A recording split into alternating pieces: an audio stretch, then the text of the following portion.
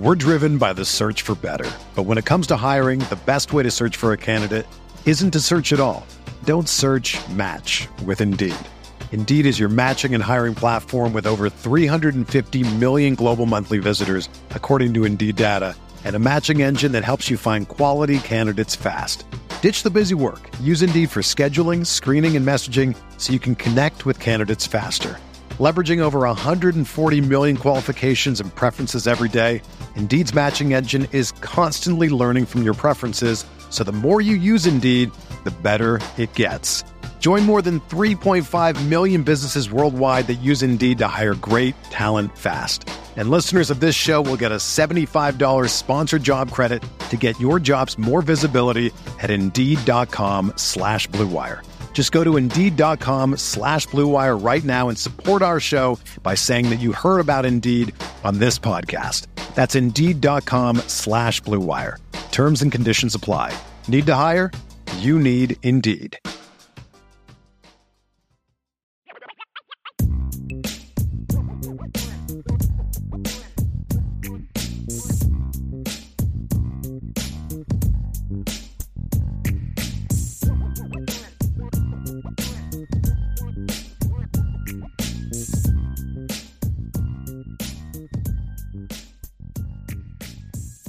IB Nation, welcome back to another edition of the Irish Breakdown Podcast. It's Monday. That means it is Monday mailbag time. And there's a lot to talk about today, Ryan, but I have a feeling this is going to be a very short show. And here's why. There's obviously some news starting to break in Notre Dame world, which we'll discuss here for a couple minutes. And it's going to be what everybody wants to talk about. And that is Notre Dame offensive coordinator Gerad Parker is being reported that he's going to leave to take the head coach job at Troy. That job obviously came open when John Sumrall, I think Sumnerall, I think that's how you say his name, left to become the head coach at Tulane to replace Willie Fritz, who became the head coach at Houston to replace Dana Holgorsen, who was fired. Now, listen, the news is not official yet. We do expect something to happen in the next 24 hours. We are not going to do a whole show on that. We're not going to answer a million questions about that right now. I promise you, when the news breaks, we will have a full show about this tomorrow. Okay? So if you only want to talk about the OC thing, then, like I said, it's going to be a real short mailbag. There's still plenty to talk about. We got signing day in 2 days, got a bowl game coming up in like less than 2 weeks. We're going to have some all-star games coming up. So, reality is there's still plenty to talk about. And if you guys want to talk about that stuff, then we'll have a nice long mailbag. If all you want to talk about is the OC, it's going to be a short show. Now, you will get all your OC questions answered. I promise you. It's just, let's wait for that show. Okay. This is a mailbag show. And as always, we like to let stuff kind of play out first and become official because, there's still some things that can happen in some contract negotiations that can throw snags into things. Ryan, remember a couple years ago when we all knew Jim Harbaugh was gone? He was leaving for the Vikings job? And, he was telling people in Michigan he was leaving, and then boom, something happens and, things change. So we will talk about the Parker stuff when it's finalized. If it happens in the next few hours, they'll talk about it tonight on the show tonight. But we will definitely have a conversation about this tomorrow and dive into this a lot more. So if you guys bring on any other questions that you have, we'll dive into this stuff, what it means. I mean, there's obviously, this is big news, right? I mean, this is big news, which is why we're going to wait to have a show on it when we have more information and when things become official, because we will dedicate an entire show to this topic. And that's why we want to hold off on it. Let's let it happen first. We're driven by the search for better. But when it comes to hiring, the best way to search for a candidate isn't to search at all. Don't search, match with Indeed. Indeed is your matching and hiring platform with over 350 million global monthly visitors, according to Indeed data, and a matching engine that helps you find quality candidates fast. Ditch the busy work. Use Indeed for scheduling, screening, and messaging so you can connect with candidates faster. Leveraging over 140 million qualifications and preferences every day, Indeed's matching engine is constantly learning from your preferences, so the more you use Indeed, the better it gets. Join more than 3.5 million businesses worldwide that use Indeed to hire great talent fast. And listeners of this show will get a $75 sponsored job credit to get your jobs more visibility at Indeed.com/Blue Wire. Just go to Indeed.com/Blue Wire right now and support our show by saying that you heard about Indeed on this podcast. That's Indeed.com/Blue Wire. Terms and conditions apply. Need to hire? You need Indeed. Factor has been a great friend of the Driscoll household this month. Not only are we super busy with work and everything going on with Notre Dame football, we're also dealing with a house remodel. And even thinking about cooking stresses me out, which is why I'm so thankful we found Factor. Factor is America's #1 ready-to-eat meal delivery service for breakfast, lunch, and dinner with chef-prepared, dietitian-approved, ready-to-eat meals that can be on your plate in minutes. It has literally saved me hours of prep, cooking, and cleaning time during an incredibly busy season for us. And their fresh and never frozen meals got delivered right to my doorstep, which also saved me plenty of shopping time. On top of that, the flavor is outstanding. Whether it's the chicken taco bowl I had for dinner last night or my personal favorite so far, which is a filet over a mushroom risotto, I'm eating healthy meals but not sacrificing flavor. Treat yourself to high-quality, delicious meals over the holiday.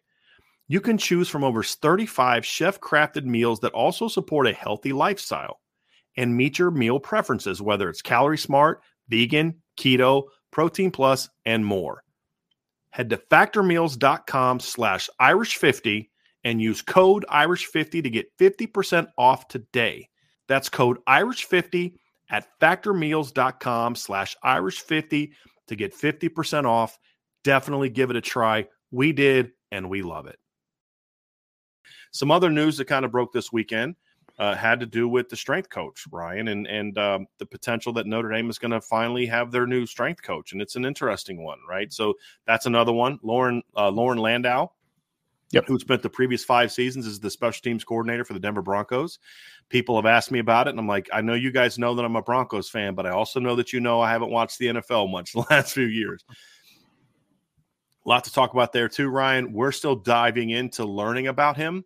I've heard some things that concern me as far as, the Broncos had a lot of injuries. You've heard that story come out the last 5 years. You've also heard people say that's partly because the Broncos signed a lot of free agents that had injury histories the last few years. There also was a report where I can't remember who did it, but they interview NFL players and they grade them like, training facility and ownership, how they treat families. Like there's all these grades of the organization. And I believe last year the Broncos had the highest, like amongst the players, had the highest graded strength conditioning program, like the strength program graded out as high as anybody else. So there's a lot of back and forth. I listened to an interview with him yesterday that we put on the message board. Very fascinating. He's very much into the modern sciences when it comes to strength conditioning.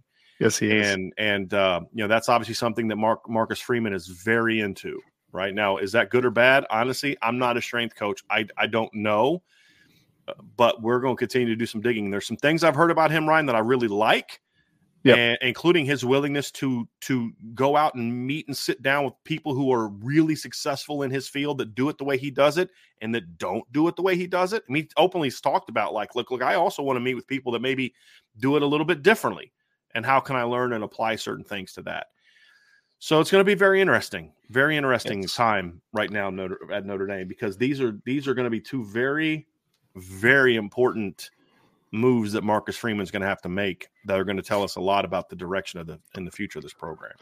It's never boring, man. It's never boring in Notre Dame lands, and I'm excited, obviously, to see what comes of it. Because we've already heard a little bit of chatter as far as some people that might be getting phone calls or have already gotten phone calls from Notre Dame, and it's going to be a very intriguing time. Absolutely. Let's just say that, Ryan. Yeah, we don't know if Marcus Freeman's going to promote Gino Guidugli. If Jared Parker leaves, you will see Gino Guidugli call plays for the bowl game. That's sure going to happen. And then you'll see one of the analysts get promoted to coach the tight ends, right? So that'll be the easy one. I don't know if Marcus Freeman's definitely going to hire from the outside. We don't know that. He could end up just promoting Gino Guidugli. We'll talk about that more later. I have some concerns about that. I know, Ryan, you do as well. But we do know for a fact they have reached out, because this is something that's been in the works for several days. This has just happened in the last 24 hours where Jared Parker sitting at home yesterday going over notes for the bowl game, and all of a sudden Troy calls and was like, hey, you want to be our head coach? Sure. This has been in the works. Interviews have to happen and conversations have to be had. Yes, Right. So they have reached out to other coaches that they're interested in. So I do know that there are some outside candidates that they're reaching out to. Will they hire those guys? I don't know, but at least they are pursuing that. But that's what we'll talk about more in tomorrow's show, Ryan. We'll even talk about some guys that maybe we like for that position and dive into that. And we'll both continue to work the channels we have to find out more about the strength coach. We do expect that to happen somewhat soon, to be announced somewhat soon. But again, even there's still some, final I's that need to be dotted and T's that need to be crossed with those things, which is why we don't love talking about things until they're finalized, because this is a crazy business. And sometimes when you think something's done, it ends up not being done. So when it's official, we'll have more to talk about both of those topics. See Andy Ludwig last year if you want proof that things. Bingo. I mean, Ryan, that was a done deal. In our opinion, that was a done deal. We were talking to sources that, hey, Andy Ludwig's going to be the next OC. He's accepted the job. He's been offered the job. He's accepted the job. And then boom, contract snag. So if we've learned our lesson, from last season, then certainly there's going to be plenty to talk about. So yeah, we'll have more about that topic. And again, that's why we're not talking about it today. So people are frustrated. Why aren't you guys talking about this? Because A, this is a mailbag, and I don't want to completely do this. And then B, I want to have a show dedicated to that when it's official. Sure. And this all kind of really started to kind of come out yesterday and especially today. And so we're still doing our digging on what's next. And so we want to be able to present that in a much more focused manner, which will be easier to do when it's official and we've been able to gather some more. So just a little bit of patience on that one. And we'll have plenty to talk about with that. And same with the strength coach. When that's hired, we'll have a lot more to say about it, and we'll have a lot stronger opinion. Because the one thing I'm trying to do, Ryan, with any of these decisions is, you're going to have a gut reaction. It's impossible not to have a gut reaction. Sure. But you also need to be willing to do your due diligence to make sure that you go out and say, okay, this is my gut reaction, but let's learn a little bit more and see if this is okay. I get it. I see what they're going there. Because of all the candidates that I heard about that they went after for the strength coach, they are all like very much into what Marcus Freeman has talked about, just the modern sports sciences. He wants to be innovative and all that kind of stuff.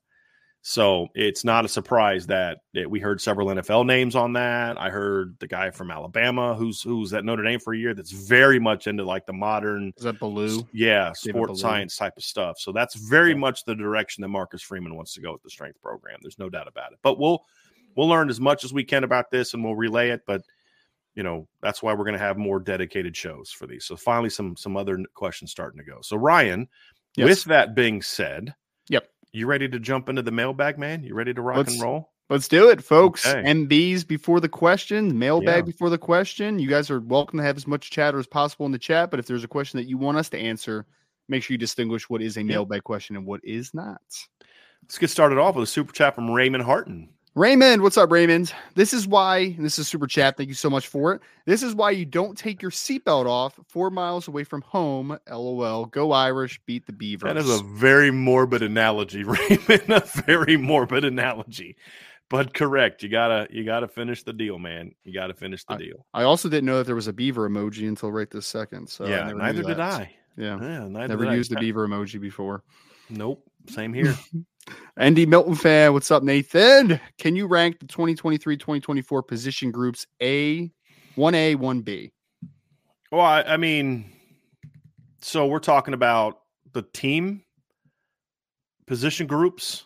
Is that I took it as 2023-2024 recruiting classes is how I took it. But I could have taken it the wrong way. I mean, we're gonna die. So might as well just tell people what our plans are now. So on Wednesday for signing day, we will start at noon.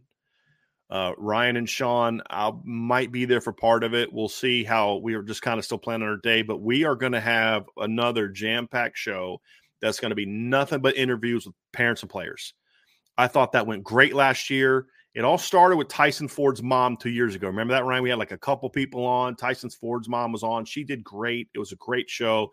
And then so we got a lot of people on last year, and it just was a great show. And so we've got, I mean, Ryan, you sent me the list today. It's just like 12, 13 people, I think, already kind of. Now, some of them are like doing it together, you know, like moms. And because I thought last year's show, there were so many great moments from last year's show. But like my favorite was probably still Christian and Chandra Gray were just awesome. You know, they were so much fun.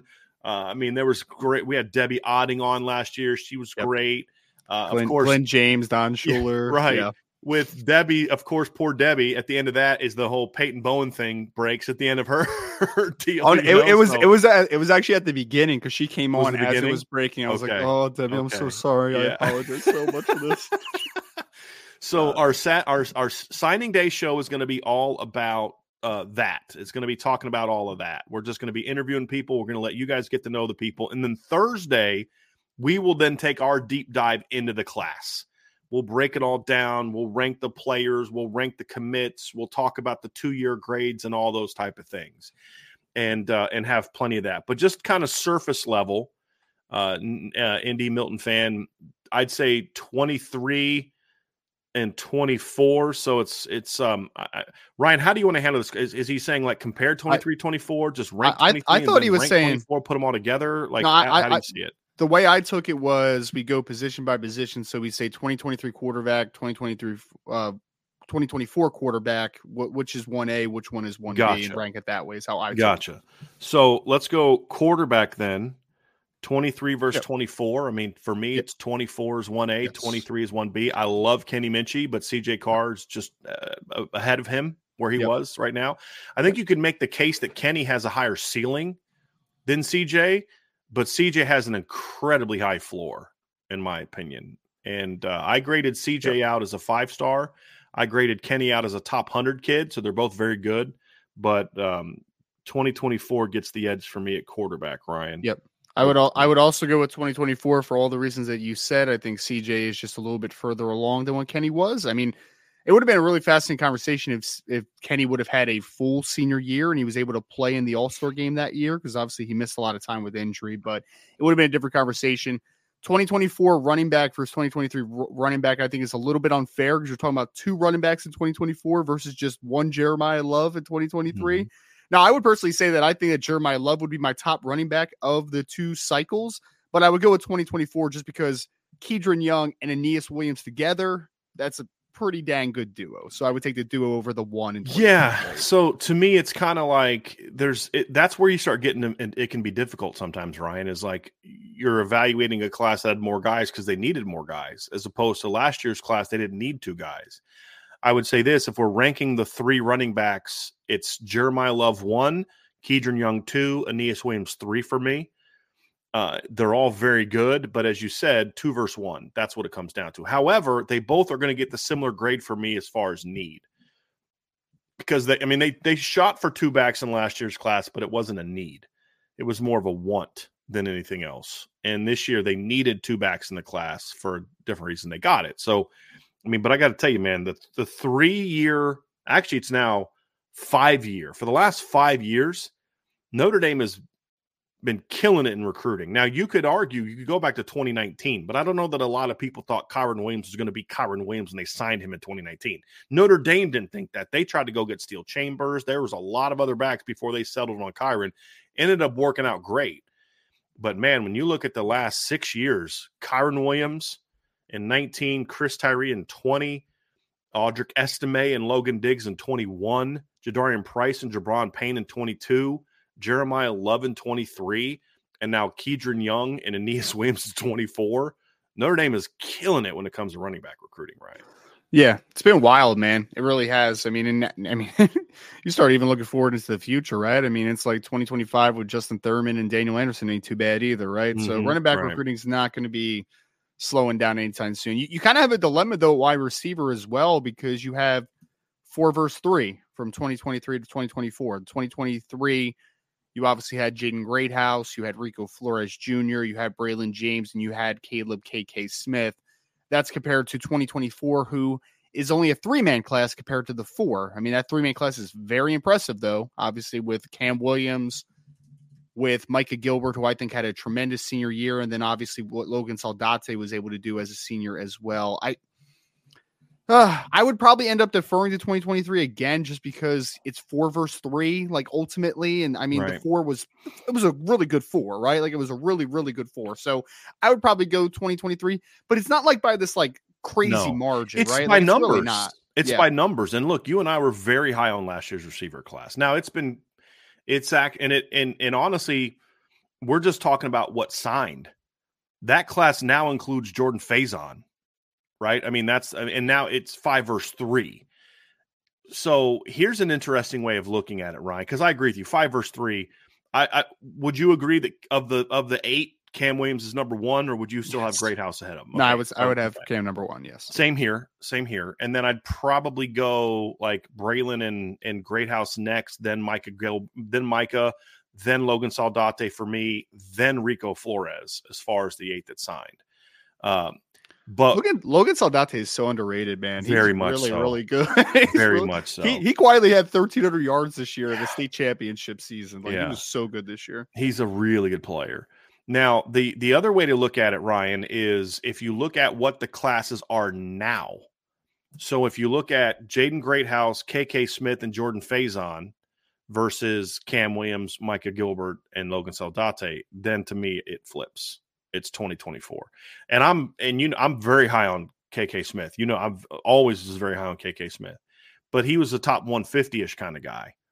And Jordan Faison coming out of high school would not have graded. Like Jordan Faison has been you and I loved him as a walk-on. I mean, we had him on the last year's show. We had him and Luke Talich on last year's show. We loved the kid's film. We praised him but I wouldn't have graded him as like a top 150 recruit last year.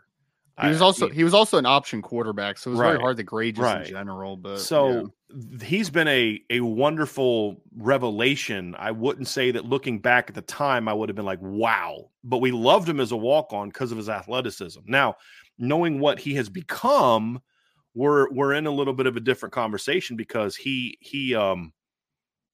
kind of emerged as a pretty good football player. So the 23 class was as good as advertised in a lot of ways, Ryan. We knew Braylon James was going to need time to develop. Jaden Greathouse, when he was healthy, was very good. Rico Flores is exactly what we thought he was going to be, a savvy guy that lacks big-time athleticism, and then, of course, we never saw any KK Smith because he was injured all year, but I have heard some really good things about what he's doing in bowl prep. And then, of course, Jordan Faison has been a wonderful surprise. So that class panned out in just 1 year, in my opinion. Of course, now it's going to look a lot different. If 24 is as good as 23, then they're gonna provide quite the impact next year if they can say. Because I still would have loved to have seen what Jaden Greathouse's numbers would have looked like this year if the receiver room would have stayed healthy. Because I think his injury was a byproduct of him moving to the boundary and completely changing his route package, and then them not properly building him into that. And then, of course, you look at the other way.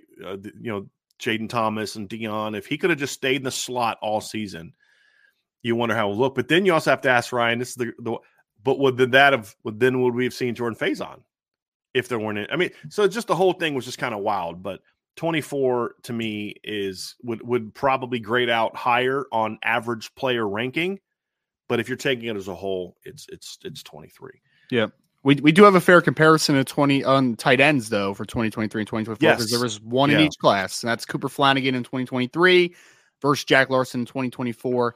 Brian, I was very high on Cooper Flanagan. I really liked Flanagan a lot, so I will give the edge to Flanagan over Larson just because he kind of fits more the prototype for me personally. So I like Jack Larson. I do. He's a good football player. He's become a very underrated part of this class, in my opinion. Just has a lot of. My comp for him has been Nick O'Leary. Nick O'Leary was not a very sexy player, undersized, not a dynamic athlete, but the dude was just highly productive at Florida State. And Jack's, to me, reminds me because what did Nick O'Leary have, Ryan? He wasn't very. I mean, you were an NFL draft guy. I'm sure you broke down him for the draft. Not very tall, not very big, not very fast. Not super athletic, but what was the one thing he graded out like a first rounder on? That dude could freaking catch. Yeah. And that Jack Larson has some of the sickest ball skills you're going to see in receiver or tight end. that you're going to see in the 24 class. I literally said that in my evaluation that we're working on for signing day. I was like, I think that his ball skills and hand strength is up there with any player in the 2024 class. And that's not just tight ends, like wide receivers included. That kid 100% just doesn't move when it hits his hands, man. 100% squeezes it.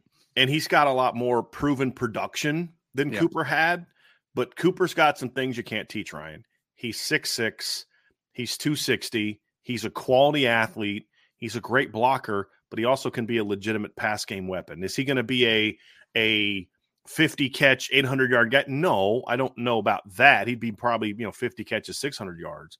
Yeah. But I just think overall Cooper's just the more dynamic prospect. But we're going to look back at Jack Larson's career, and he's never going to be a guy that you look at that puts up monster numbers. But you just look and you're like, wow, he had a really productive career, and just quietly. And that's kind of how I see Jack. But yes, this is a pretty easy call for me, having Cooper Flanagan ahead of Jack Larson. The next one's going to be very interesting. Fascinating. Right? Yeah, the offensive line, because you're looking at 2023, Charles Jagasaw, who's slated to start in the bowl game at left tackle. You have Sam Pendleton. You have Sullivan Absher. You have Christopher Tarrick. You have Joe Otting, which is a very physical offensive line. There's a lot of size in that last year's class. That's going against a 2024 class of Gearby Lamberts, of Christopher Tarrick, of Anthony Knapp. You have obviously Styles Prescott in the class as well. And I'm missing one player. Why am I missing the play? Oh, Peter Jones. He's only been in the class for a billion years. Forever. Yeah, seriously. He's often forgotten, almost like I just did in the class in 2024. So a little bit of a different class. I feel like there's a little bit more offensive tackle types in 2024 than there was in 2023, naturally. That was one conversation we always had is, like we thought that Charles Jagasaw could be that guy potentially at offensive tackle, but is anybody else going to stick at offensive tackle long term? Whether it would be, obviously a Sullivan Absher was always the conversation that we had there. 2024, I could see Gearby Lambert staying at offensive tackle. Obviously, I could see Styles Prescott. I'm not even ruling out that maybe Anthony Knapp could stick at offensive tackle potentially. I'm not ruling that one out yet because he does have good foot quickness and decent length for his height as well. So who knows? I could see Peter Jones being a tackle in the right offense, just not the Notre Dame offense. Tackle. Like an old school, like power, type of offense. He could play tackle there, but not Notre Dame's offense. He's a really good interior guy. Yes, agreed. So obviously, again, we're going against the numbers. That's 5 in 2023 versus 4 offensive linemen in 2024. But it's a very interesting parallel because, like, Charles Jagasaw and Gearby Lambert are very comparable players as far as they are the elite guy in the class. They're the two guys that have the highest upside of the two groups just in general. Like, those are the two guys. Other than that, there's some developmental potential with certain guys. Like, I feel like Joe Otting in 2023 is a perfect developmental guy. I think Styles Prescott's a big developmental guy in 2024 to potentially being a really good player. But then there's just some grinders in both groups as well. Like Peter Jones is a grinder. Sam Pendleton was a grinder. Christopher Tarrick's a grinder. Like, they're just kind of those types of guys. I think I would take 2023, but not by a lot. And not only just it's not even just the numbers conversation. I'm just looking at, like, up top when I'm talking about, like, just say Charles Jagasaw versus Gearby Lambert. I slightly prefer Jagasaw, just slightly. It wasn't like a massive gap, but I did slightly prefer him. So I'm going to take the top heavy, or the depth of 2023 combined with Charles Jagasaw for me. So I have Gearby ahead of Charles by a little bit as a pure tackle. I think Charles could, we talked about Charles as a pure tackle of Gearby slightly ahead, but here's the difference for me, Ryan. Take the 5 versus 4 out of it.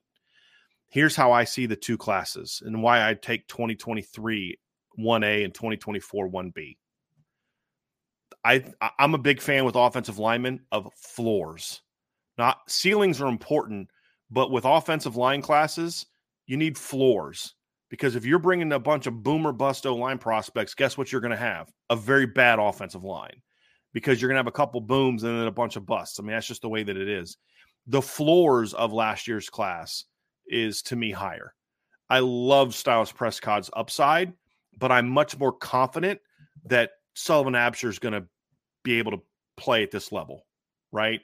I love Peter Jones. Him and Sam Pendleton are very similar players. I just think Sam's is slightly ahead of where Peter is, in my opinion. Joe Otting I love. I like Joe Otting more than Anthony Knapp. That's kind of where I'm at. But they're both very good players. And then you throw in Christopher Tarrick. So it's a combination of a lot of different things for me that factor into this conversation. And okay, looks like the Jared Parker stuff is official. So Marcus Freeman just tweeted it out. Okay. So, but anyway, so when you look at it, Ryan, to me, the floor is the deal. But the other thing too is, but I don't think that necessarily discounts the ceilings from the 23 kids either. I mean, I think Sullivan Absher is also a very high ceiling, even though I'd say his floor is higher than Styles Prescott. It's not like Styles has an enormously higher ceiling than him. I mean, Sullivan showed up at 6'7", 320. It's a big freaking boy. Do you remember at the All-American Bowl last year where they measured him at 6'4" and something? And I asked Sullivan about it on the practice field, and I was like, I stood next to him. I'm like, I've been body typing for a long time. I'm like, dude, You're not 6'4". He's like, yeah, I don't know what was up with that guy that was measuring, but he was a little bit off. I'm like, yeah, he's short. He's 3 inches, dude. Like, what? He's huge. Because you saw the picture you took of him and Charles next to each other. I believe that Sullivan was slightly taller than Jackasol. Yeah. So. Big boy right there, Ryan. Big boy. But here's the thing though. We'll do 2-year grades as part of our post signing day analysis. The 2-year grades on the offensive line is going to be extremely high because both of these are very good classes. And here's the extra context of the 24 class. They did that in a year where it's not a very good line class nationally, and in a year where they had a coaching change. Coaching changes are more devastating to offensive linemen than any other position group, in my opinion. Maybe quarterback is the only other one. But a lot of times it's really O-line. So Coach Easton did a great job of establishing a foundation with Styles and Gearby and Peter Jones. But Joe Rudolph had to come in and really sell his vision as well to keep those kids involved. And obviously Gearby wasn't committed. Styles wasn't committed yet. And so he kept on those guys, stayed on those guys, got him, and then, of course, went and got Anthony Knapp. So very strong job in year one for Joe Rudolph, in my opinion. Yeah. It's not easy, Ryan, to come in your first year as an O-line coach and be hired kind of that late, because it did happen kind of late. Yep. And still put together this kind of O-line class in a year where you had to battle like Ohio State and SEC schools for Gearby.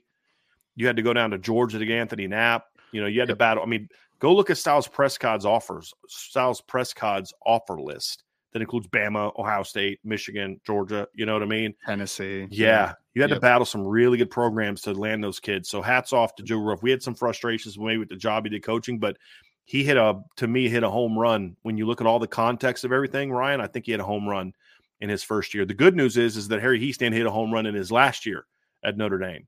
So the future is very, very bright.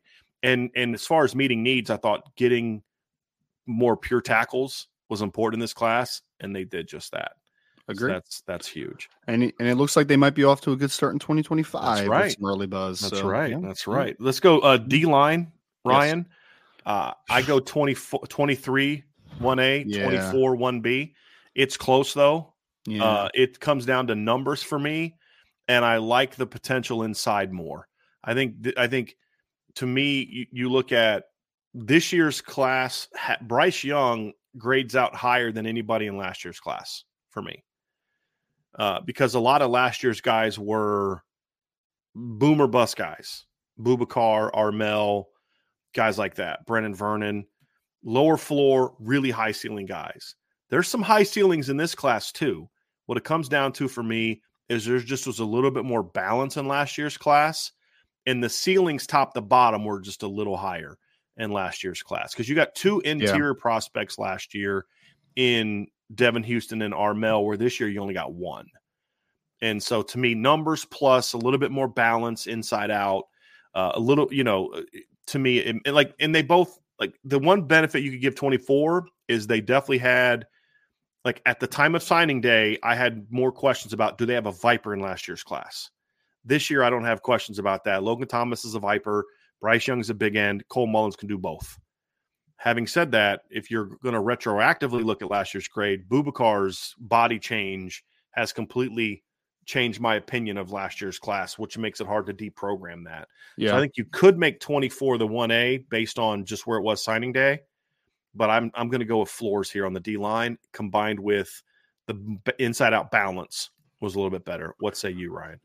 I'm going to go with upsides here. So I'm going to go with the 2023 class because I think that class just has because I know people make fun of me, but like I'm a big traits guy on the defensive line. Like I look for length, I look for explosiveness, I look for twitch. And for me, the 2023 class just had a little bit more of it, just all around, in my opinion. Not totally because, Logan Thomas is plenty twitchy. Bryce Young for his size is very twitched up. Like there's twitch in the 2024 class as well. I always talked about it with the 2023 class, though. When you just have Brennan Vernon, Armel Mukum, Devin Houston, and Boubacar Traore standing next to each other, it's like that looks like an SEC defensive line, right? Like that's what it's supposed to look like. They look the parts that you want on the defensive line. So I would go just for the ceilings in that class. I agree with you in the one fact that Bryce Young would be the number one player in both classes, in my opinion, based upon what he did as a senior. But I would go with 2023 just because it's how you draw it up, man. It's how you draw it up. And also Armel Mukum ballooning to 280 pounds of good muscle, good weight. Which we thought he could do. We thought he could. We thought him or Boubacar, one of those two would be an inside guy. Or Brendan Vernon, one of those three would grow into an inside guy. Now, the interesting thing is Boubacar and Brennan apparently took all their weight off and gave it to Armel. Yes. And that's pretty much what happened. Well, I don't know, man. Armel got some good weight, though. I don't know if Brennan had some bad weight on his frame at one point. So I don't know if he took any of Brennan's. The LBs. But no, and Brennan lost a lot of weight and looks a lot better now, too. You noticed that body change at the All-Star game last year, and he carried that into the season. He looked like a different player. Linebacker, Ryan. Yes. I'm going 23 1A, 24 1B. I love the 24 class. You can make a case that Kingston is the best of all of them. But the Drake plus Jaden Ausberry, to me, is better than Kingston plus Bodie. And then I think Preston Zinner is a better prospect than Teddy Rizak. Now, they're different players, and I would argue that the 24 class has a better chance of fielding a Mike Will Rover than the 23 class that probably has three inside guys. And that's a plus for 24. But just Drake Bowen and Jaden Ausberry as a 1-2 punch is just really dynamic for me. And I think Jaden was my number one player in last year's class. Drake was number 2 in last year's class. Yeah. And Bodie has a very high ceiling, but I don't put him on the same level as those two guys as prospects yet. Yeah, I mean, we don't have to spend too much time on that. I think that linebacker recruiting in 20. I mean, there was a good conversation that you could have had nationally. The 2023 linebacker class was the best linebacker class of anybody in college football that year. I mean, it was tremendous. So 2023, I do think that the ceilings are very comparable ultimately in the end, but just for where they are now as football players, I would say 2023 as well. Yeah, it's floor versus ceiling. Both have great ceilings. 23 has higher floor. It's a good way of putting it. Cornerback, this one is now a lot closer for me than it was 3 months ago because of how good Carson Hobbs was as a senior. And honestly, I'm a little torn on this one, Ryan. The best player of the 4 is Christian Gray. Like, he's the best of the 4. But I'd probably grade out Leonard Moore and Carson Hobbs ahead of Micah Bell. And, I would as well, which is why I would defer to 2024 personally. Yeah. I really like the potential of Micah Bell, but he was always going to need time as a corner, right? Like, he was always going to need developmental time. And I remember seeing him down in San Antonio. It was just like, you could see it all there, right? But there's also a long way to go. And he's a smaller guy as well. I mean, he's 5'9", and he's not the biggest guy of the whole time. Carson Hobbs is 6 foot plus. Leonard Moore is 6'1" plus with length for days. I think both of those players are potential top 150 players. And while they might not be quite Christian Gray, I think that I will take the depth. I will take the overall just kind of average star per player or whatever, however you want to pronounce it. The 2024 class I would give there. Safety. I'm also going 23 there as well because I count Luke Talich. Like Luke Talich is a little different than Jordan Faison because we knew that Notre Dame viewed him as a scholarship player. We always knew a scholarship was going to come to Luke Talich sooner rather than later. That was always something we assumed was going to happen. When we evaluated the class, we kind of viewed him as part of that class. And Bronte Johnson has the highest ceiling of all 6 of the safeties. There's no doubt about that to me. But that class of Adon and Ben and Luke is just really good if Ben can stay healthy. And Adon has the highest floor of anybody in this conversation, like by a mile, in my opinion. And that's me going off of his high school evaluation, not even looking at how much better he's been here at Notre Dame. So with Kennedy and Tabron, there's some potential there, but there's a lot of projection there where I feel like the floors of the 3 kids. I mean, Luke Tallitz was your, I don't know that Luke Tallitz would have graded below Ben Minnick if we were added him to our actual grades. Because when we did grades last year, we only did the scholarship kids. I don't know that I would have necessarily, just off my gut, I never graded Luke Tallitz. If he would have been lower than Ben Minnick, just because of the size and the athleticism. And it looks like he's going to stay at safety for now. Like they really like him there. So I'd give the edge to 2023 because, again, the floors are a lot higher. If you want to get into a floor versus ceiling conversation, then I could hear you make a pitch for 2024 because I do think the ceilings in 24 are higher. Well, I think that 2024, my opinion on the safety class has changed a little bit because I thought Tabron Benny Powell had a really nice senior year and he showed a lot of growth. I wanted to see more from Kennedy. I felt like he had a good senior year. I just wanted a little bit more of a jump personally. 2023, though, I would just ultimately take because, I mean, I don't even need to include Luke Tallitz. Like, I just think that it was just a higher floor class of Don Schuler and Ben Minnick. Like, they both had very good senior seasons. I know what to expect from them, and I think they both can really play and be assets to this team. I still have questions as far as what the ceiling of a Kennedy Urlacher or Tabron Benny Powell is. I think, and the other part of it is 2024, you could say, and I agree, that the top overall ceiling is in the 2 classes is Bronte Johnson. There's no doubt, but that one also needs some projection, as far as the filling out the frame and staying healthy and doing all those types of things. So give me 2023 in that conversation as well. So that's it, Ryan. That's 23 versus 24. So good question. I think you got your money's worth on that one, Indy Milton fan. There's no doubt about it, buddy. It was only $199, man. You should have paid a little more for that one. Seriously, man. You owe us a little bit. You shortchange us on that one. This episode of the Irish Breakdown Podcast is brought to you by BetterHelp. It's the holiday season, which means it's a time for giving. Giving to our community is important. And there's always joy in giving to our friends and family. We also need to ensure that we are properly focused on giving to ourselves and making sure we're taking steps to give ourselves the tools we need to get through the tough times. The holidays are a perfect time for that. It's important to learn positive coping skills and how to set boundaries. There are ways to make sure you have the tools to be the best version of yourself. And that's not something that's only for those who've experienced major trauma. If you're thinking of starting therapy, give BetterHelp a try. It's entirely online, designed to be convenient, flexible, and suited to your schedule. Just fill out a brief questionnaire to get matched with a licensed therapist, and you can switch therapists at any time for no additional charge. In the season of giving, give yourself what you need with BetterHelp. Visit BetterHelp.com/Irish today to get 10% off your first month. That's BetterHelp.com, HELP.com/Irish. This is the best time of the year. It's bowl season and Christmas is right around the corner. So whether you're looking for tickets to the Sun Bowl to watch Notre Dame take on Oregon State, or looking for tickets to a Christmas concert or comedy show, or just looking for a great last-minute gift, Game Time is the place for you.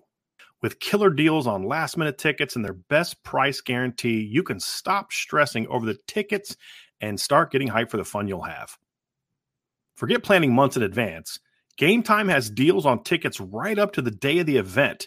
Get exclusive flash deals on tickets for football, basketball, baseball games, concerts, comedy shows, theaters, and more.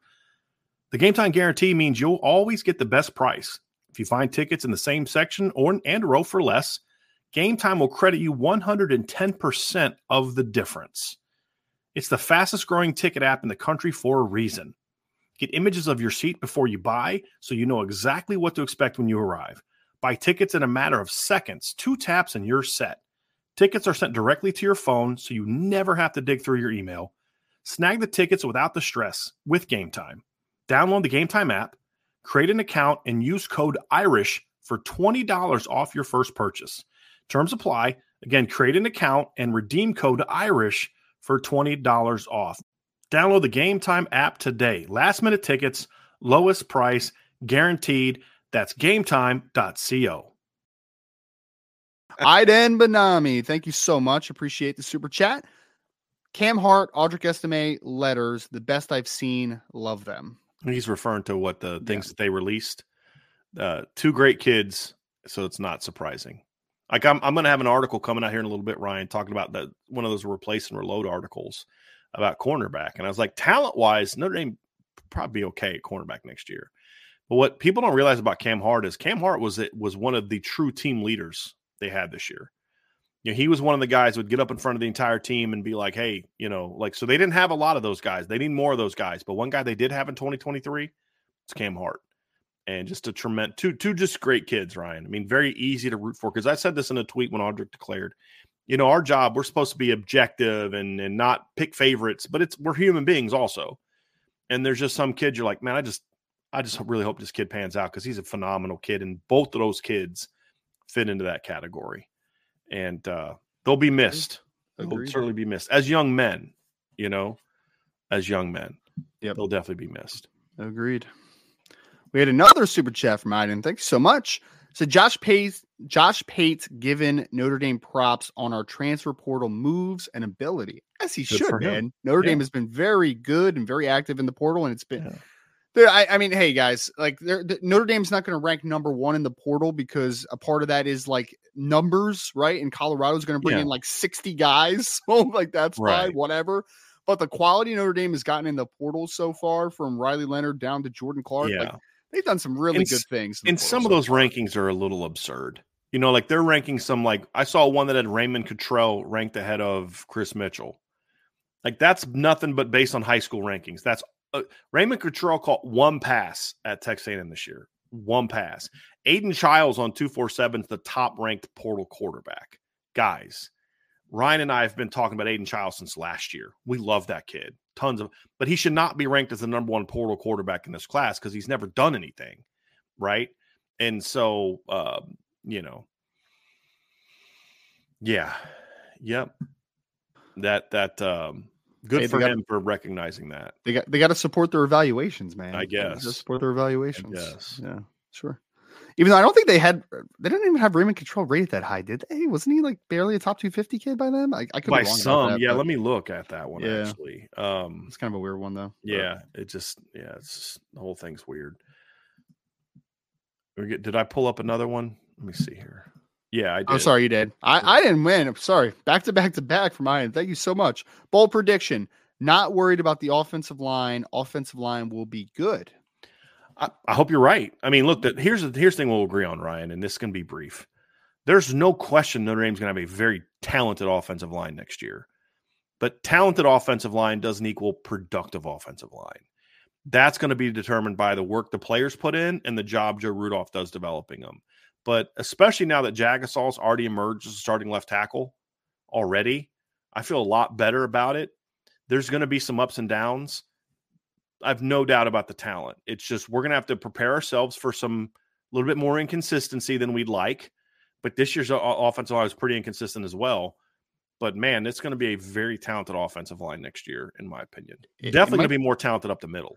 Yeah. Not a tackle maybe, but definitely up the middle. Well, I was going to say overall, it might be more talented than this year's just overall, right? And I mean, and honestly, like, you know, losing a guy like a Joe Alt is a massive loss, obviously, right?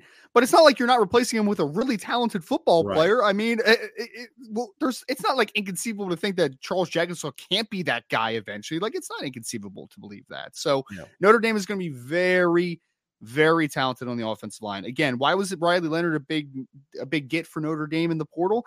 It's because those bumps in the road for the offensive line early on in the season last year, a really athletic quarterback can help to alleviate a little bit of that stress and that pressure off the offensive line. So if you're starting Charles Jagasaw and maybe Emil Wagner, and you're starting, you know, the interior guys of Billy Shrouth and Ashton Craig and those guys, like, Notre Dame's going to have plenty of talent on offensive line next year. If they're developed properly, it's going to be your typical very talented offensive line. Notre Dame is going to be young and inexperienced. Yes, it is. But I mean, everyone has to get experience somehow, some way at some point, right? So we'll see. Yep, absolutely. I'll ask this next one, Ryan, because Okay. this is for you. This is from Brandon Plensner with Super Chat. Thank you, Brandon. Ryan, with the portal safeties, Akili Arnold, who's going to USC, Andrew Makuba. Did he announce for Texas? I think I know he was on a visit to Texas. Okay. I didn't see if he officially announced yet. But And then Savage now off the board. Do you think Notre Dame waits? Yeah. I don't know where he went. Do you? I think there was a report that he was heavily leaning towards Oregon. I don't know if Okay. they made that official, but yeah. Do you think Notre Dame waits until after the bowl season or spring portal period to get a safety?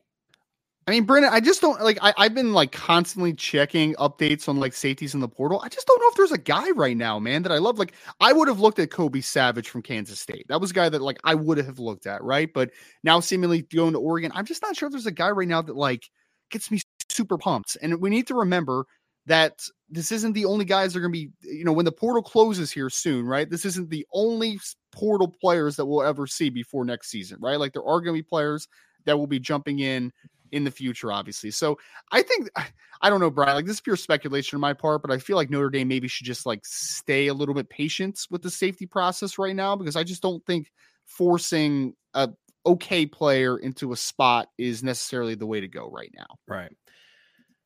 I'll say this too, Ryan. Are any of those guys that even we talked about good enough to pay what you need to pay to get them to come?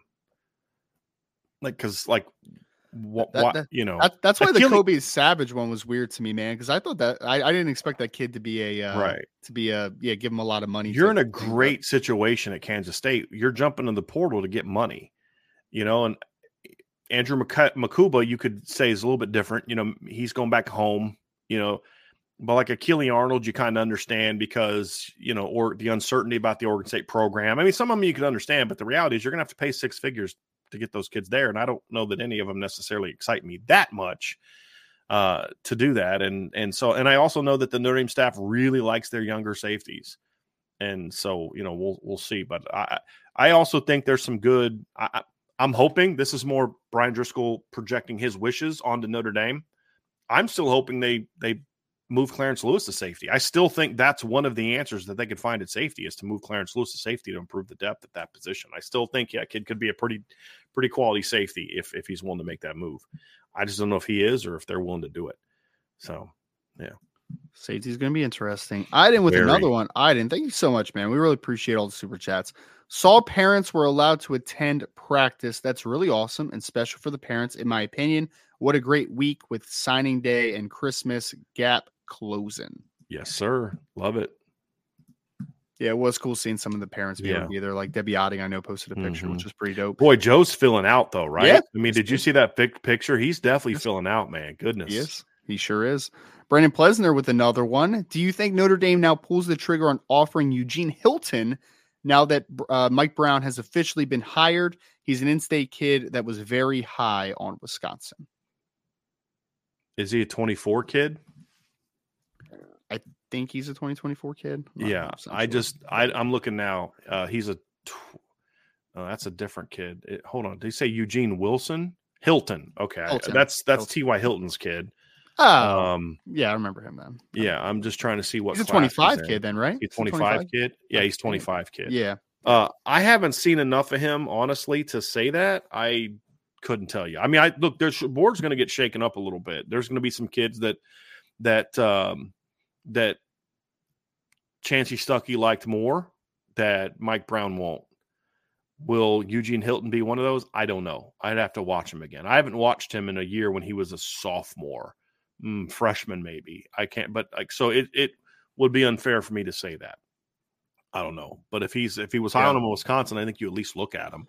And but it's not just only your decision either, Ryan. I mean, the head coach, recruiting coordinator, and OC also have to be on board as well. At least they should be. It should not. Yep. Position coaches should not have 100% autonomy on who they recruit to their positions. I just don't believe that. Yeah. Agreed. And we're going to, like you said, I think there's going to be a little bit of a shakeup. I mean, we knew that there was already Notre Dame was already doing their homework and doing their due diligence on Raiden Vines Brights, who was offered yesterday before Mike Brown was even hired. But I think then the board will expand most likely a little bit, and the priorities will shift a little bit. So Notre Dame wide receiver recruiting in 2025 is going to be looking a little different than what we thought it might probably over the last couple months, I should say. Here's one, Ryan, that you and I think are going to disagree on a little bit. Yes, we are. We are 100% all right, because I think I saw your tweet about this. Yeah. Tyler Evans with the super chat. Thank you, Tyler. Tom Evan is the defensive coordinator at Penn State. What do you think of the hire? Go ahead, Ryan. You can start off. I didn't do anything for me personally. I love the offensive coordinator hire. I thought Andy Koltanecki as the offensive coordinator for a team that really needs a little bit of creativity and better scheme. Like, I thought it was really good hire, a little bit more aggressiveness on that side of football. Defensive coordinator wise, I compare it to where you were. I thought Manny Diaz was a very good defensive coordinator. I think he was a very good defensive coordinator. I have questions with him about it as a head coach personally. And I like Tom Allen as a person. I think that as a person, he's a great guy. I mean, I've heard nothing but glowing reviews about Tom Allen. It just didn't get me excited in any way. Like, I'm not saying he'd be bad. I'm not sitting here like, oh man, that's a terrible hire. It just didn't move the needle for me personally. Like, I just looked at him just like, okay, sure. Tom Allen. Why not? Okay. I'm very high. I like Tom Allen a lot as a defensive coach. I thought he was a very good position coach back in the day. I thought he did a really nice job at South Florida in his 1 year. Came to Indiana in 2016 as the D coordinator, and they gave up 27.2 points per game. But here's the thing. They gave up 37 the year before. They shaved like 10 off. And I just think he's a good defensive coach. I think he's a good recruiter. I mean, Indiana the last few years at times, before the last few years, I should say, was having some pretty good defenses, like 19 and 20. Their defenses were really good. And then, of course, the struggles happened as coach, and they just couldn't get the players in that they needed. And they've never really been the same program since the COVID year. Not saying it was because of COVID, just that's the timeline. The last 3 years they've struggled. But I really like him as a defensive coordinator. I think that he's a very good recruiter, and I'm just not as high on Manny Diaz. I think the defense at Penn State this year was very, very good. But when I watch it, I just think it was more you just have better players than everybody you face. I mean, there's a reason that like 4 of the top 5 scoring defenses in college football this year were in the Big Ten. It's because offenses in the Big Ten sucked this year, right? And when you have that many NFL players, if you can't put a top 5 defense on the field, playing in a Big Ten schedule, and your tough non-conference is West Virginia, you know what I mean? So I just have, and that's partly I just have never been a big fan of Manny Diaz, to be honest with you. So I think Tom Allen will do a really nice job there. I really like that hire. My overall point was as coordinators, they've upgraded their coordinator situation for me. Because I think, for me, at worst, it's a wash with Tom Allen and Manny Diaz. I actually like Tom Allen more. But the offensive coordinator hire is I was never big into Yurcich as a hire. I didn't think he did it. Like, a lot of his success at Oklahoma State was building off of what was there before him. Like, they were great during that Brandon Weeden era. And then he kind of comes in, and they were good, but a lot of it's like, you were not as good as you had been. And I didn't love it. And he was at Texas for a year. Didn't really like what I saw from him there. And I thought he got a bad rap this year. I think James Franklin is a bigger problem than Mike. Yeah. He was the fall guy this year. He was the exactly. But I was never blown away with him as a coach. I mean, I don't think Phil Troutwine has done a very good job with their offensive line. It's kind of hard to run an offense when your offensive line's not very good. And they regressed. There's just a lot of regression there this year. But to your point, though, Ryan, what that cat has done at Kansas with not a lot of like elite talent, he's had good talent. Their running back this year is a really good football player, Jalen. But they did what they did on offense this year, Ryan, with Jason Bean playing the majority of the year at quarterback. Jason Bean was actually very productive in that. Yeah, exactly. Well, so, which is again is saying something. And their number one receivers like Lawrence Arnold or something. Right. Like, okay, right, exactly. And you look at them; their top 3 receivers average 16.9 yards per catch or higher. There's a lot of big play aspects to what they do. And then, you look at Penn State and their top 3 receivers average 12.7, 10.2, and 10.2 yards per catch, right? It's going to be a much more dynamic offense. Now, I'm curious to see how the transition is going to go with Drew Aller and things like that, but from the standpoint of just schematically. And the other thing, too, I like about him, Ryan, is, he had to get a little gimmicky at Kansas because you have to at Kansas. But at the end of the day, he wants to run a football.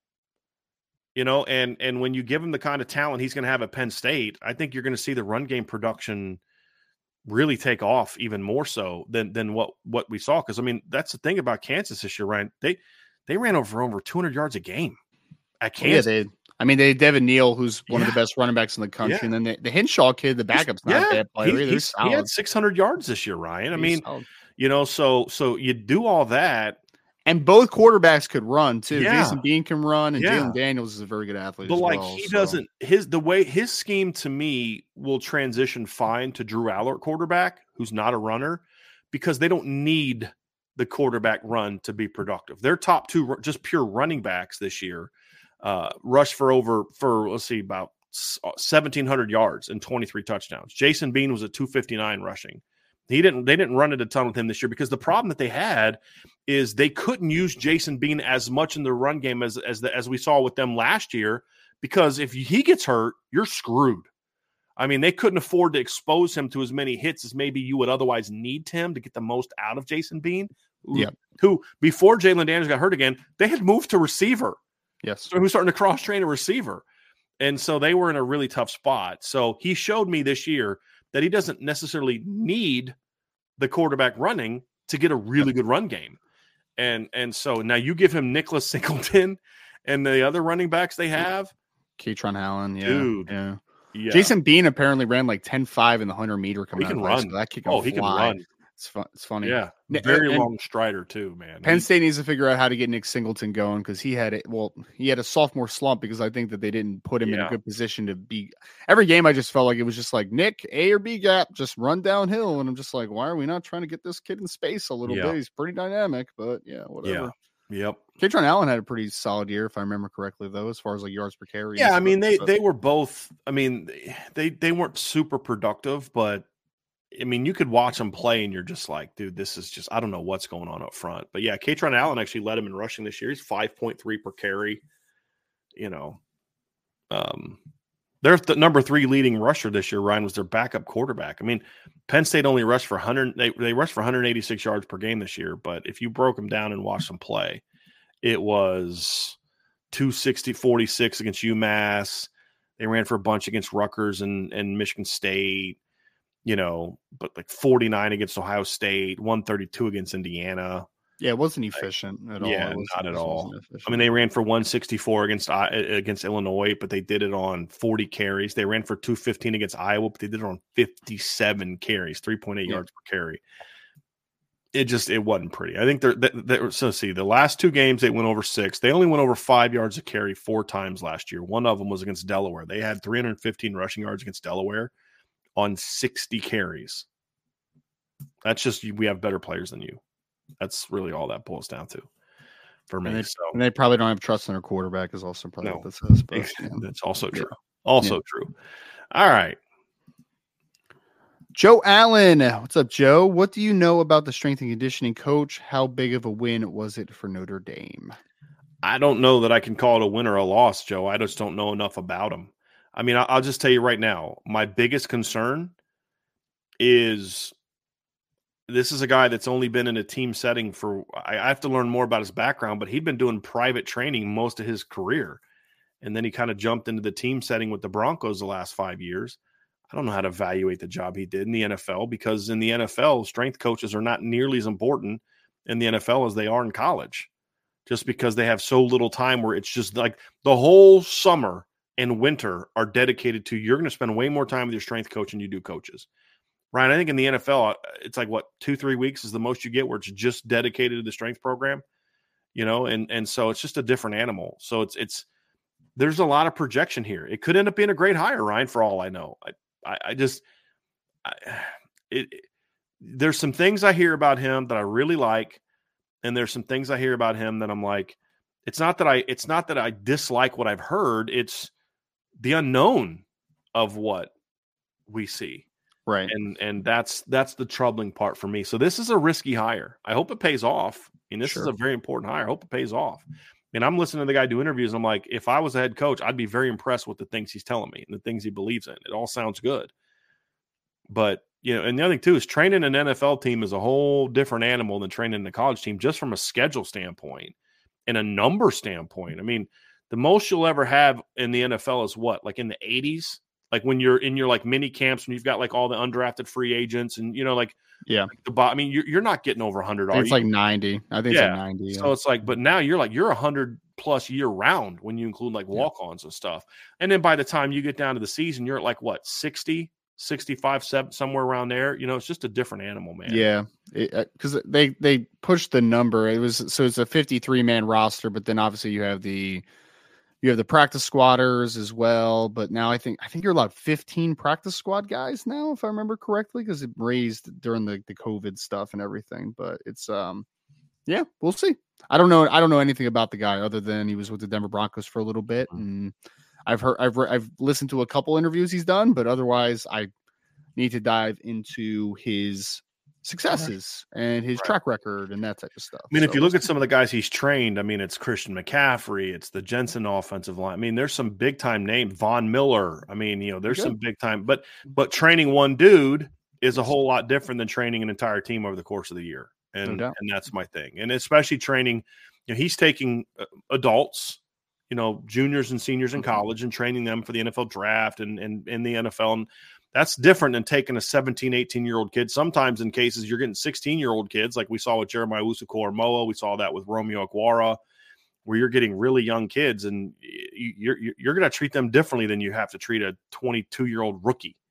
It's just a different animal. How you treat a rookie is going to be a lot different than how you treat a freshman. Would you agree with that, Ryan? Like, I mean, I think that's pretty obvious. Their bodies are just different places. So it's a risky hire, but you hear enough good things about him. You're like, if it pays off, great. But I just can't, I don't know enough about him to be able to say for sure, oh yeah, it's a great hire. I got some reservations, but I'm cautiously optimistic is the best that I could put it, Ryan. Yep. Isaiah Lehman. Thank you so much, Isaiah. I know Devin Houston was a beast in high school and a big recruit. How has he come along this season? And do we see him getting playing time next year? We saw him a little bit this year, obviously, at the end of what was the Wake Forest game was when he hopped in there. Good. Yeah, man. He looked good. Well, the thing that hurt him, Ryan, obviously, is him getting hurt in when he first got here. And so he missed almost all of spring. That put him back a little bit. And he's at a depth chart that's really deep. But we've seen some really good things to him. I've talked to people around the program. They really like how he kind of came along during the season. So there's very high hopes for Devin. There's no doubt. And he presents a different type of body than some of the other. He's got he's more Riley Mills than he is Howard Cross body type wise. I'm not saying he's like Riley. They're different, but he's 6'4.5", long arms, good athlete, power profile type of thing. Then he's than he is Howard Cross or Donovan Heinisch. And there's a little bit of a need for more of that in the lineup. So, I'm sure he'll get a shot to work for playing time, but he's a guy that you're going to definitely need, Ryan, when you fast forward to 2025. Like, they got to keep Devin happy, keep him developed, because you're going to lose Riley Mills after this year. You're going to lose Howard Cross after this year. You're going to lose Gabriel Rubio after this year because he's played all 4 years. He'll have played all 4 years at Notre Dame. And so you're at least going to lose those three. Do you bring back Jason Onye for a fifth year? And then Donovan Heinisch, and then it's the current young players. So you're going to, whether or not he plays a lot this year, there's going to come a time in the very near future where Devin Houston can be a starter for you as a redshirt sophomore potentially. So you're definitely going to need him at some point soon. Weird times that we're in the world where Gabriel Rubio and Howard Cross are going to exhaust their eligibility after the same season. It is just a wild world. And 2 years apart, right? I like the way you put that, exhausted their eligibility. It's not like a guy left early for the draft. They're two whole classes apart. Gabriel was actually, hold on a second. Howard was 19. For a second, I was thinking Howard was in the 18 class, and he was in the 19 class. Adam Miola was in the 18 class. But yes, you are correct. It's going to be interesting. So weird. The COVID stuff has jacked everything up, man. Because COVID, if not for COVID, Riley and Howard are both gone. Because Riley played all 4 years at Notre Dame. He's like Kurt Heinisch. Kurt Heinisch got a fifth year in 2022 because of, or was it 2020, 17, 18, 19, 20, 20. No, 2021 was Kurt's last year because Kurt played as a freshman. I mean, he played all 5 years at Notre Dame. He played in like almost 60 games at Notre Dame. But the COVID year gave him an extra year, and that's how Riley is. You also wouldn't have Javonte Jean-Baptiste this year as well if you didn't have COVID. So that's right. Yeah. And let me say, some of the portal concerns that people have would have been different too. There would have been no option for Chris Tyree to come back or Zeke Correll to come back if it wasn't for that. I mean, so that factors into this stuff. Or Maris to declare for the NFL draft. I mean, there's no decision to make if it's not for COVID. Maris is a fifth-year senior. Yep, agree. Wyatt Kerwin. Wyatt, thank you so much. Hypothetically, let's say Notre Dame has Harrison Smith, Robert Blanton, Aaron Lynch, and Michael Floyd back as starters for the 2012 season. How do you think the national championship game against Alabama would have gone? Better or similar? A lot better. Sure. I mean, number one, Harrison Smith, Michael Floyd are 2 first-round draft picks. If Aaron Lynch came back to Notre Dame in 2012, what does that mean, right? It means he grew up in his head, and he's more mature, and he would have been a stud. Him and Stephon Tuitt, Capron Lewis Moore, and Lewis Nix and Sheldon Day on that D line. Yeah, they could have done some things. But the biggest one on there for me, Harrison Smith is number 2. The biggest one on there for me is Michael Floyd. Because if you'd had Michael Floyd and Tyler Eifert, you've got 2 dudes. Because Alabama could just take Tyler Eifert out of the game. They put D. Milner on him, and then they bracketed him. They just take him out of the game and say, we're going to dare you to beat us with DeVaris Daniels and TJ Jones, and those guys weren't good enough. Now, DeVaris put up good numbers, but a lot of that came after the game was kind of, out of hand. But you put Michael Floyd out there on the opposite side of Tyler Eifert, and now does Notre Dame win? I don't know about that, but that would have been a very interesting – because then you'd have had maybe Bennett Jackson as your nickel. You'd have had Robert Blanton as your boundary, Kavari as your field. And then maybe Bennett Jackson's your nickel instead of Elijah Shoemate that season. You wouldn't have been starting Matthias Farley and as a redshirt freshman. You'd have had Harrison Smith. Yeah, that would have changed some things. Would it have been good enough to beat Bama? Don't know. But to me, it would have been a much more competitive game. If you just gave them Michael Floyd, I think that game looks different because Notre Dame could have moved the ball on Bama with both of them. With both Eifert and Floyd. Would it have been enough to win? No. Bama still would have won by 2 touchdowns, but it would have been like 42-27 or 28 instead of 42-14 if you had Michael Floyd and Tyler Eifert. But with those defensive players, that would have been a much more competitive game, in my opinion. It's a pretty easy question for me, Wyatt. Would it have been better? Yes, it would have been better. Anytime you ask, anytime you dump 4 very good football players onto one team, that helps to improve their odds, right? Absolutely. How much it would improve, that's a question that I think is a little bit more deep and a little bit more of analysis that goes into it. But if you had Harrison Smith, Robert Blanton, Aaron Lynch, and Michael Floyd back on the 2012 team, they would have definitely had a better chance. There's no doubt about that. Got another one from Wyatt. Wyatt says, just wondering how you would compare Isaiah Canyon and his replacement in the 2024 class, Logan Saldate, in terms of the type of receiver they are, floor versus ceiling, upside, etc. Well, let's begin with this. So first of all, I have Isaiah Canyon I did not watch his senior film, so I can't evaluate them on the same level in that regard. But as a junior, Ryan, I loved Isaiah Canyon. We both did. Very talented player, very high ceiling, but they're incredibly different players. So when going from, and I'll say this, and I'm curious what you think about this, Ryan, going from Isaiah Canyon to Logan Saldate was a step down in just size, length, and upside.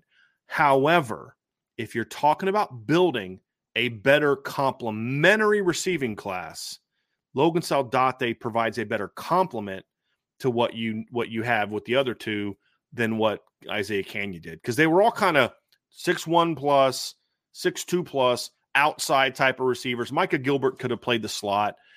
But you had a lot of outside nut. Where now Micah Gilbert can be more of an outside inside kind of guy, and you've got Logan Saldate that can be a ZF type of player as well, which is slot outside guy. So it to me they kind of fit together a little bit more better here. But based on junior film, I thought Isaiah Canyon was the better prospect. But they're very different, and I think that was intentional. Why after losing Isaiah, they went after a guy like Logan because they did prefer to add a complementary piece to the mix. Because when they got Isaiah Canyon, they were way behind on Micah Gilbert. They were trailing Michigan big time. They knocked that visit out of the park. and ended up getting him, and they were fine with it, but they were looking at maybe a fourth receiver that brought some of that to the table, although they weren't necessarily keen on looking for 4 receivers. So it ended up working out okay, in my opinion. Although, yeah, I'm very high on Isaiah Canyon's talent. I don't know what he did as a senior, Ryan. I didn't watch him as a senior because he was going somewhere else. But as a junior, I loved his upside a ton. Yeah. And he could have moved to safety. I didn't see much about He's him. a pretty good DB too, man. He could have moved to safety and been a pretty darn good safety in college as well, in my opinion. Yeah. Yep. I haven't seen any of Isaiah Canyon as a senior because, he's sure will be a great player at Georgia Tech, but it doesn't concern me anymore. You know what I mean? So right. Logan Saldate, I think, is a very good fit for the Notre Dame class. You have 2 more true outside receivers, and now you have your dynamic slot who gives you a lot after the catch. And that's one element to the game I think that Notre Dame needs to get a little bit more of, the guys that can kind of create more after the catch.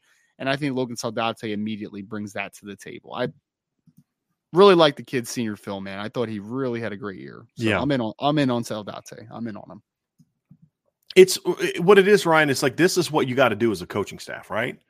Man, it sucks you lost Will Shipley. And it's like, well, guess they didn't do so bad. No, they did a bad job closing on Will Shipley. They didn't do it. They did, and it wasn't that they missed on him, but it's like, you did not have a board to go to. Now, yes, you recovered well, but just because you recovered well doesn't make your strategy effective. What I've liked about what this staff has done, and what's important to a coaching staff, is you're going to have misses. You're going to have misses you don't think you're going to have. It's what do you do about it? Losing Will Shipley was big for Notre Dame, but they battled back and they ended up getting Audric Estime and Logan Diggs. That's the key, Ryan, is if you lose a guy, okay, it sucks, but what do you replace him with? And again, I'm not happy they lost Isaiah Canyon. I think he was an incredibly talented player. But they countered, and it's like, when you heard about Logan Saldate, you're going to flip him from Oregon State. I'm like, what the heck? Then you pop into film, you're like, this kid's a pretty good football player. We graded him out as a 4-star when we first saw him. And then he comes out as a senior, and it's like, game goes up even higher. And to the point now where I view him as a top 150 caliber guy now, Ryan. I mean, that's how I graded him off senior film. I think he's a really good football player. So, yeah, it sucks to lose Isaiah Canyon, but they got a pretty darn good football player in this place. And that's the key. You're going to lose kids, but what do you replace them with? And Notre Dame did a great job in that regard, in my opinion. We had God Country Notre Dame Barbecue had a question. What's your Christmas food traditions? I like entree and dessert. I have a lot of Italians on my dad's side, so we have the Feast of the Seven Fishes and, of course, homemade cannoli and tiramisu. My wife would very much like to have Christmas at your family's house because she's a very much Italian food anyway. She would love the tiramisu and the cannoli. There was a restaurant in town here, Ryan, and I'm trying to remember the name of it, but it was really good. They closed because of COVID. They just lost all their business because of COVID. Simonini Grill. And it was an Italian place, and they made everything fresh there. It was like locally sourced meat. They made their pasta noodles in-house. Like they made their cheese in-house. And so my wife is a big fan of that place. But, we growing up, we always did basically another version of Thanksgiving dinner on Christmas. Ange and I have done, we do lasagna, because she really likes my lasagna. I don't know if we'll do it this year because she's her diet's changed a little bit. But, yeah, we always just kind of did something more, like that on Christmas. But the big thing we always did on Christmas was cinnamon rolls in the morning. Was always a kind of tradition for us, before we open presents and stuff. Like that's what kids need, right? Before they're about to open presents is a lot of sugar, right? Absolutely. So if they're not already excited enough. Anything for you guys? We stay over my in-laws' house and we do a big breakfast in the morning. My parents are a traditional Italian household, so they do, everything that you can imagine, Italian-wise. They do the lasagna sometimes. They do manicotti sometimes. They do just a little bit of everything. My mother-in-law is part Korean, so they like to do some Korean barbecue stuff as well sometimes. And they do also like bulgogi and rice and that type of thing as well. So very different in the very different households in my family, to say the least.